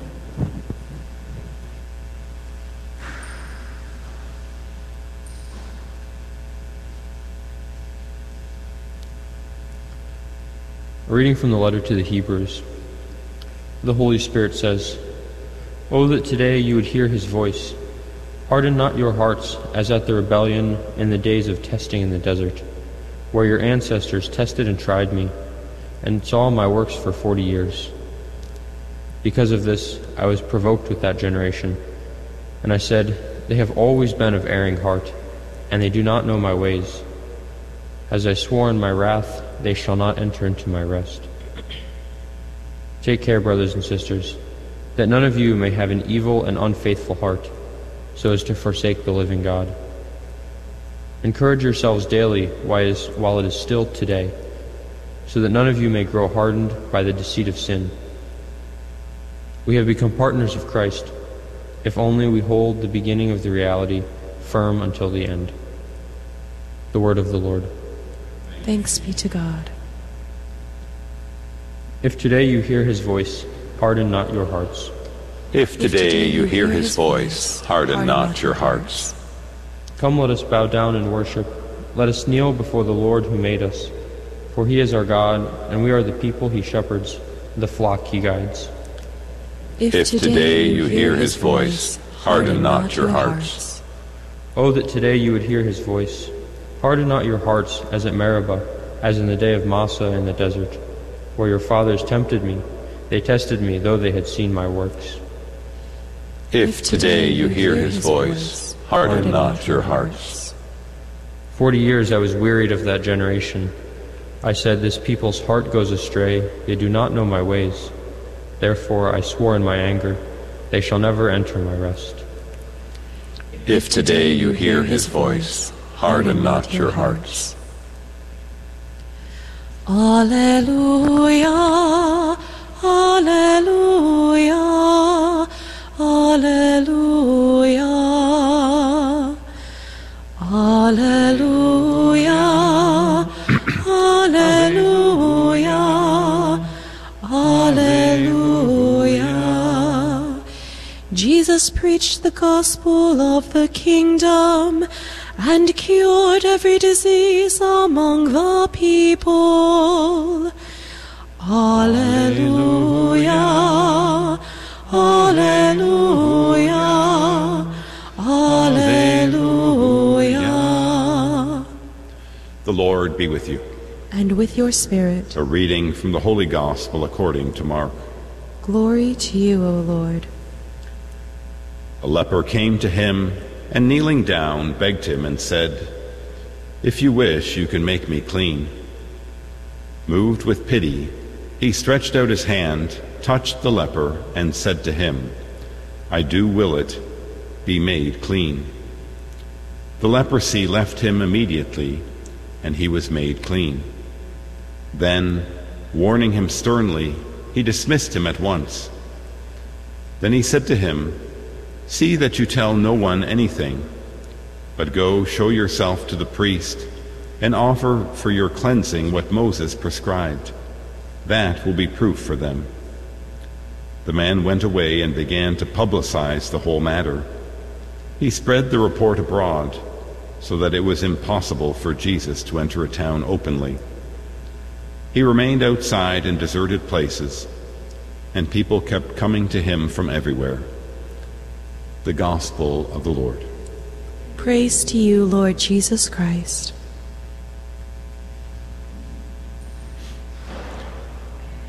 In sacred scripture, the heart is a metaphor for the place where we come into relationship and encounter with God and with one another. Today's reading from the letter to the Hebrews really warns us and compels us to recall the importance of the heart in our relationship with God.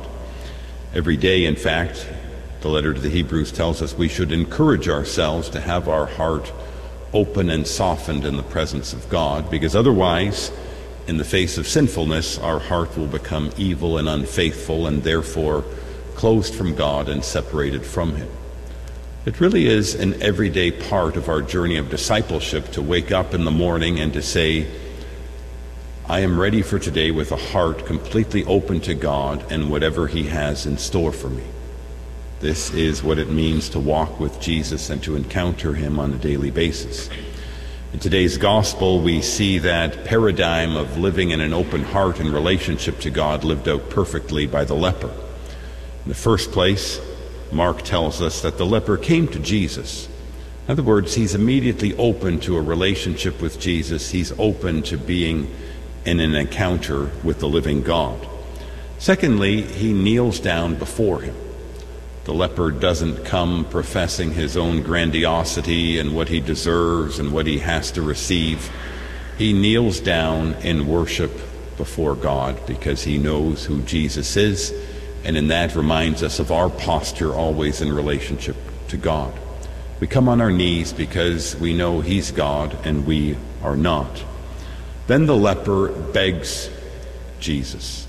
He comes with petition because he knows Jesus is the one who can answer the deepest desires of his heart.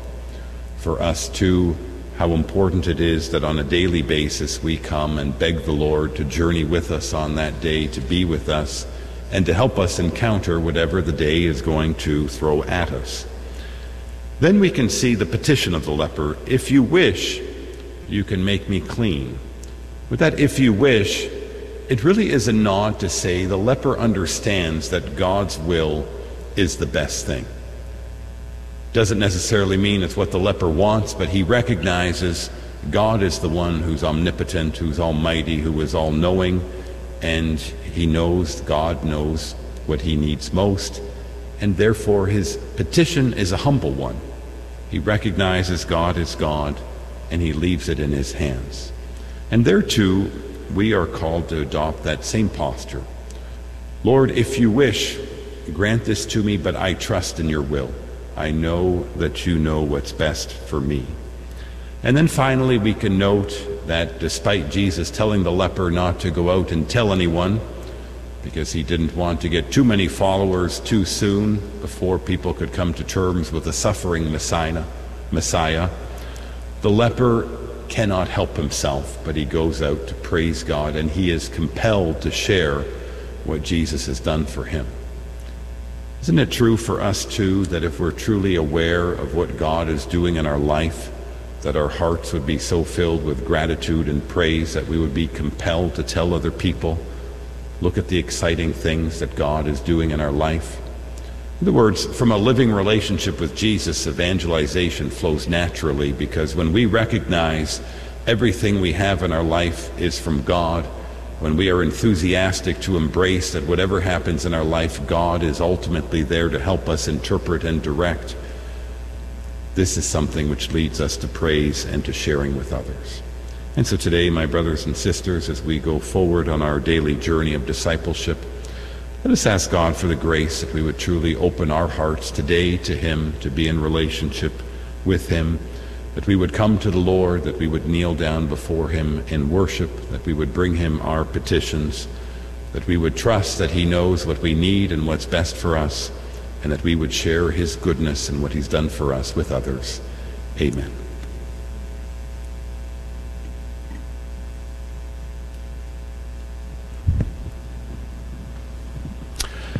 Trusting in our Father's love and mercy, let us bring our petitions before him. We pray for our Holy Father, Pope Francis, and for all bishops for their physical and spiritual needs. We pray to the Lord. Lord, hear our prayer. We pray for government leaders, that they would be inspired by the Holy Spirit to enact just laws that would safeguard and protect the dignity of human life at every phase, and laws which would never transgress the natural law of God. We pray to the Lord. Lord, hear our prayer.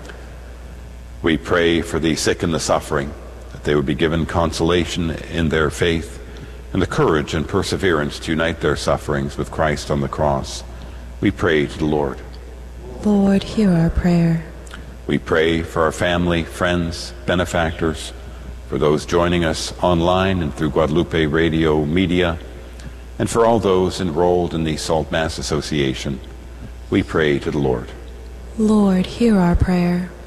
We pray for an increase in vocations to the priesthood and religious life. We pray to the Lord. Lord, hear our prayer. We pray that our hearts would always be open and receptive to the goodness of God in our life. We pray to the Lord. Lord, hear our prayer. For those intentions that we hold in our heart, we pray to the Lord. Lord, hear our prayer. Merciful Father, we thank you for hearing our petitions and granting our prayers through Christ our Lord. Amen. Our offertory song is "I Heard the Voice of Jesus Say." I heard the voice of Jesus say, "Come unto me and rest. Lay down, O weary one, lay down thy head my breast. I came to Jesus as I was, so weary, worn, and sad. I found in him a resting place, and he has made me glad. I came to Jesus as I was, so weary, worn, and sad. I found in him a resting place, and he has made me glad. Pray, brothers and sisters, that my sacrifice and yours may be acceptable to God the Almighty Father. May the Lord accept the sacrifice at your hands, for the praise and glory of his name, for our good and the good of all his holy church. May your people's oblation, O Lord, find favor with you, we pray, that it may restore them to holiness and obtain what they devoutly entreat, through Christ our Lord. Amen. The Lord be with you. And with your spirit. Lift up your hearts. We lift them up to the Lord. Let us give thanks to the Lord our God. It is right and just. It is truly right and just, our duty and our salvation, always and everywhere to give you thanks, Lord, Holy Father, Almighty and Eternal God. For just as through your beloved Son you created the human race, so also through him with great goodness you formed it anew. And so it is right that all your creatures prove you, all the redeemed praise you, and all your saints with one heart bless you.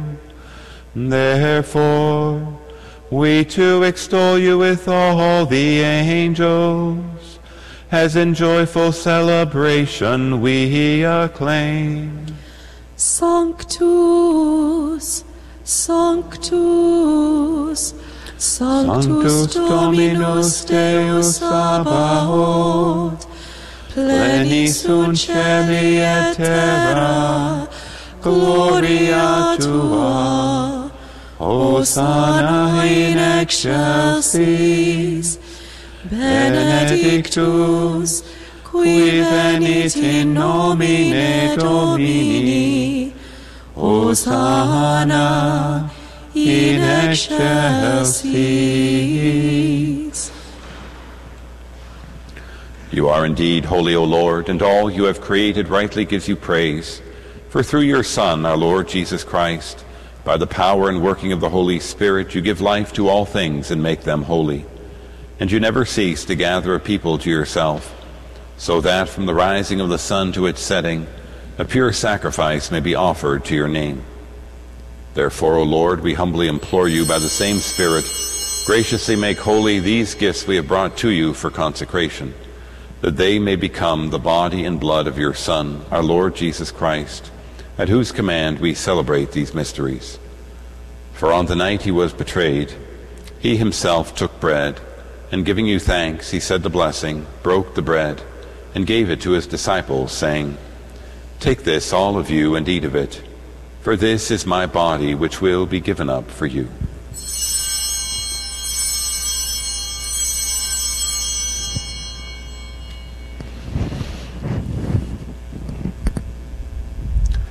In a similar way, when supper was ended, he took the chalice, and giving you thanks, he said the blessing, and gave the chalice to his disciples, saying, "Take this, all of you, and drink from it, for this is the chalice of my blood, the blood of the new and eternal covenant, which will be poured out for you and for many for the forgiveness of sins.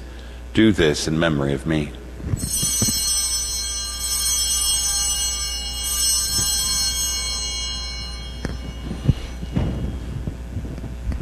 The mystery of faith. We proclaim your death, O Lord, and profess your resurrection until you come again. Therefore, O Lord, as we celebrate the memorial of the saving passion of your Son, his wondrous resurrection and ascension into heaven, and as we look forward to his second coming, we offer you in thanksgiving this holy and living sacrifice.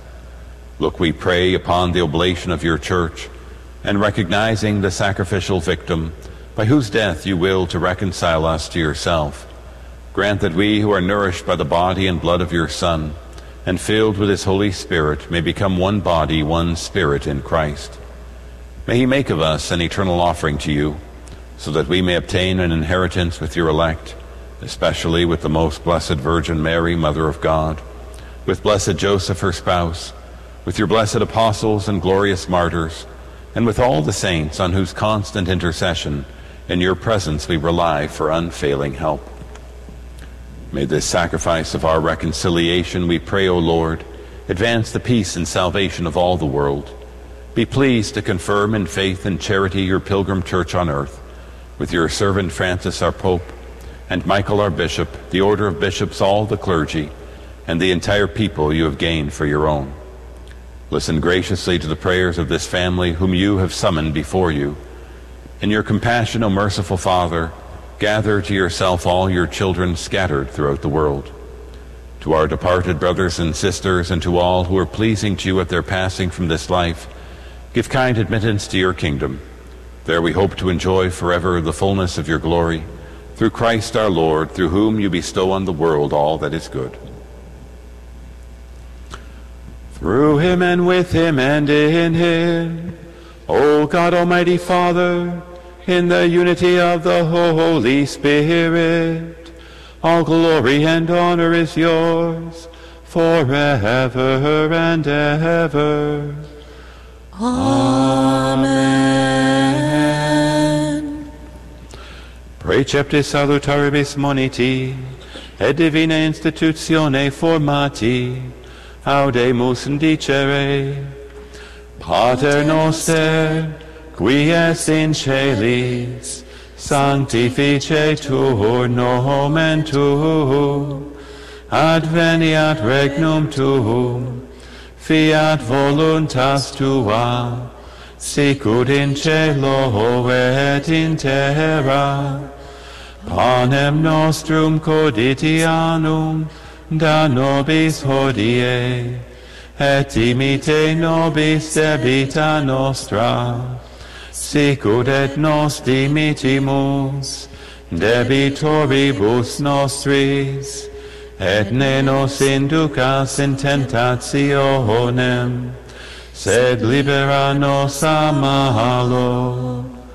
Deliver us, Lord, we pray, from every evil, and graciously grant peace in our days, that by the help of your mercy we may be always free from sin and safe from all distress, as we await the blessed hope and the coming of our Savior Jesus Christ. For the kingdom, the power, and the glory are yours, now and forever. Lord Jesus Christ, who said to your apostles, "Peace I leave you, my peace I give you," look not on our sins, but on the faith of your church, and graciously grant her peace and unity in accordance with your will, who live and reign forever and ever.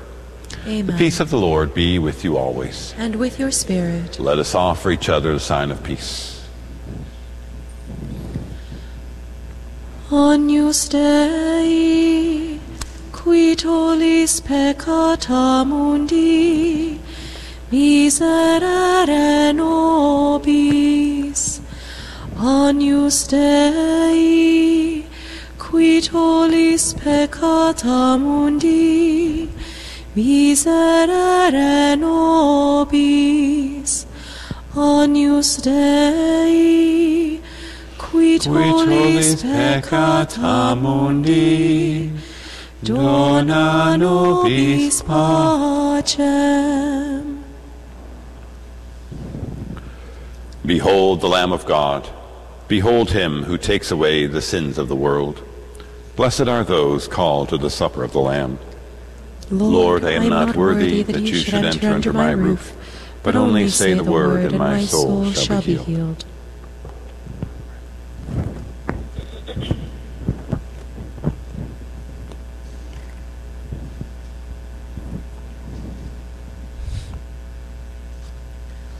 For those who cannot receive sacramental Holy Communion at this time, we pray the act of spiritual communion.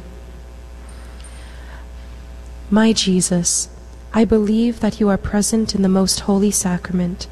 I love you above all things, and I desire to receive you into my soul. Since I cannot at this moment receive you sacramentally, come at least spiritually into my heart. I embrace you as if you were already there, and unite myself wholly to you. Never permit me to be separated from you. Amen.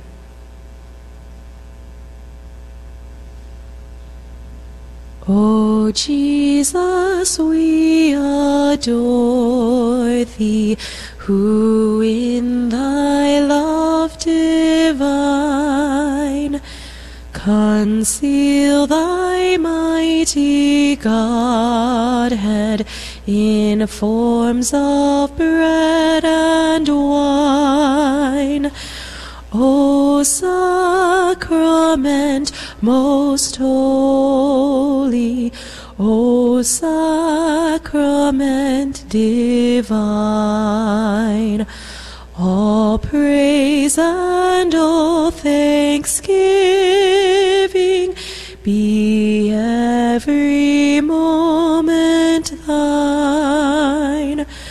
O Jesus, we adore thee, our victim and our priest, whose precious blood and body become our sacred feast. O sacrament most holy, O sacrament divine, all praise and all thanksgiving be every moment thine. Let us pray. Humbly we ask you, Almighty God, be graciously pleased to grant that those you renew with your sacraments may also serve with lives pleasing to you, through Christ our Lord. Amen. The Lord be with you. And with your spirit. May Almighty God bless you, the Father, and the Son, and the Holy Spirit. Amen. Go and announce the gospel of the Lord. Thanks be to God. Please join in singing, Praise my soul, the King of heaven. Praise my soul, the King of heaven. To his feet thy tribute bring. Ransom, healed, restored, forgiven. Evermore his praises sing.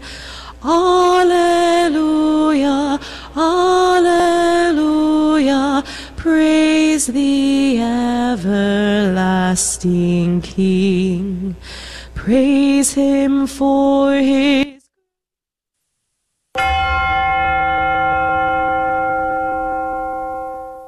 The Prayer to Saint Michael. Saint Michael the Archangel, defend us in battle. Be our protection against the wickedness and snares of the devil. May God rebuke him, we humbly pray.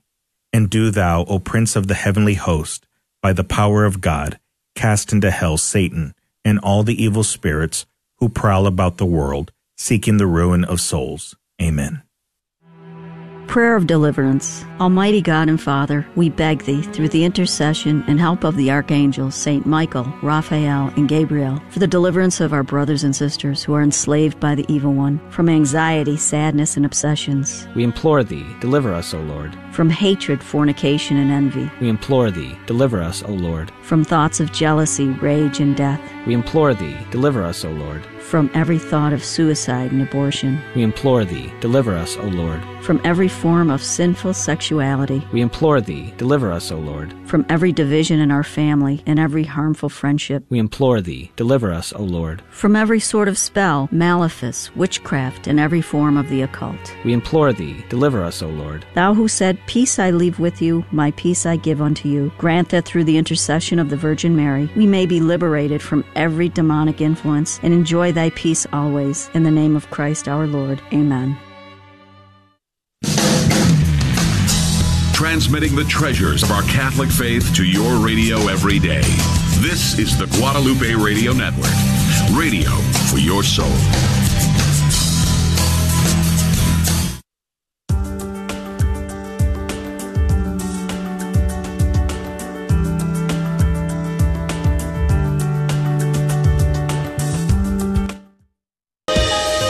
Hi, I'm Father Cedric Pizzania from Holy Name Retreat Center in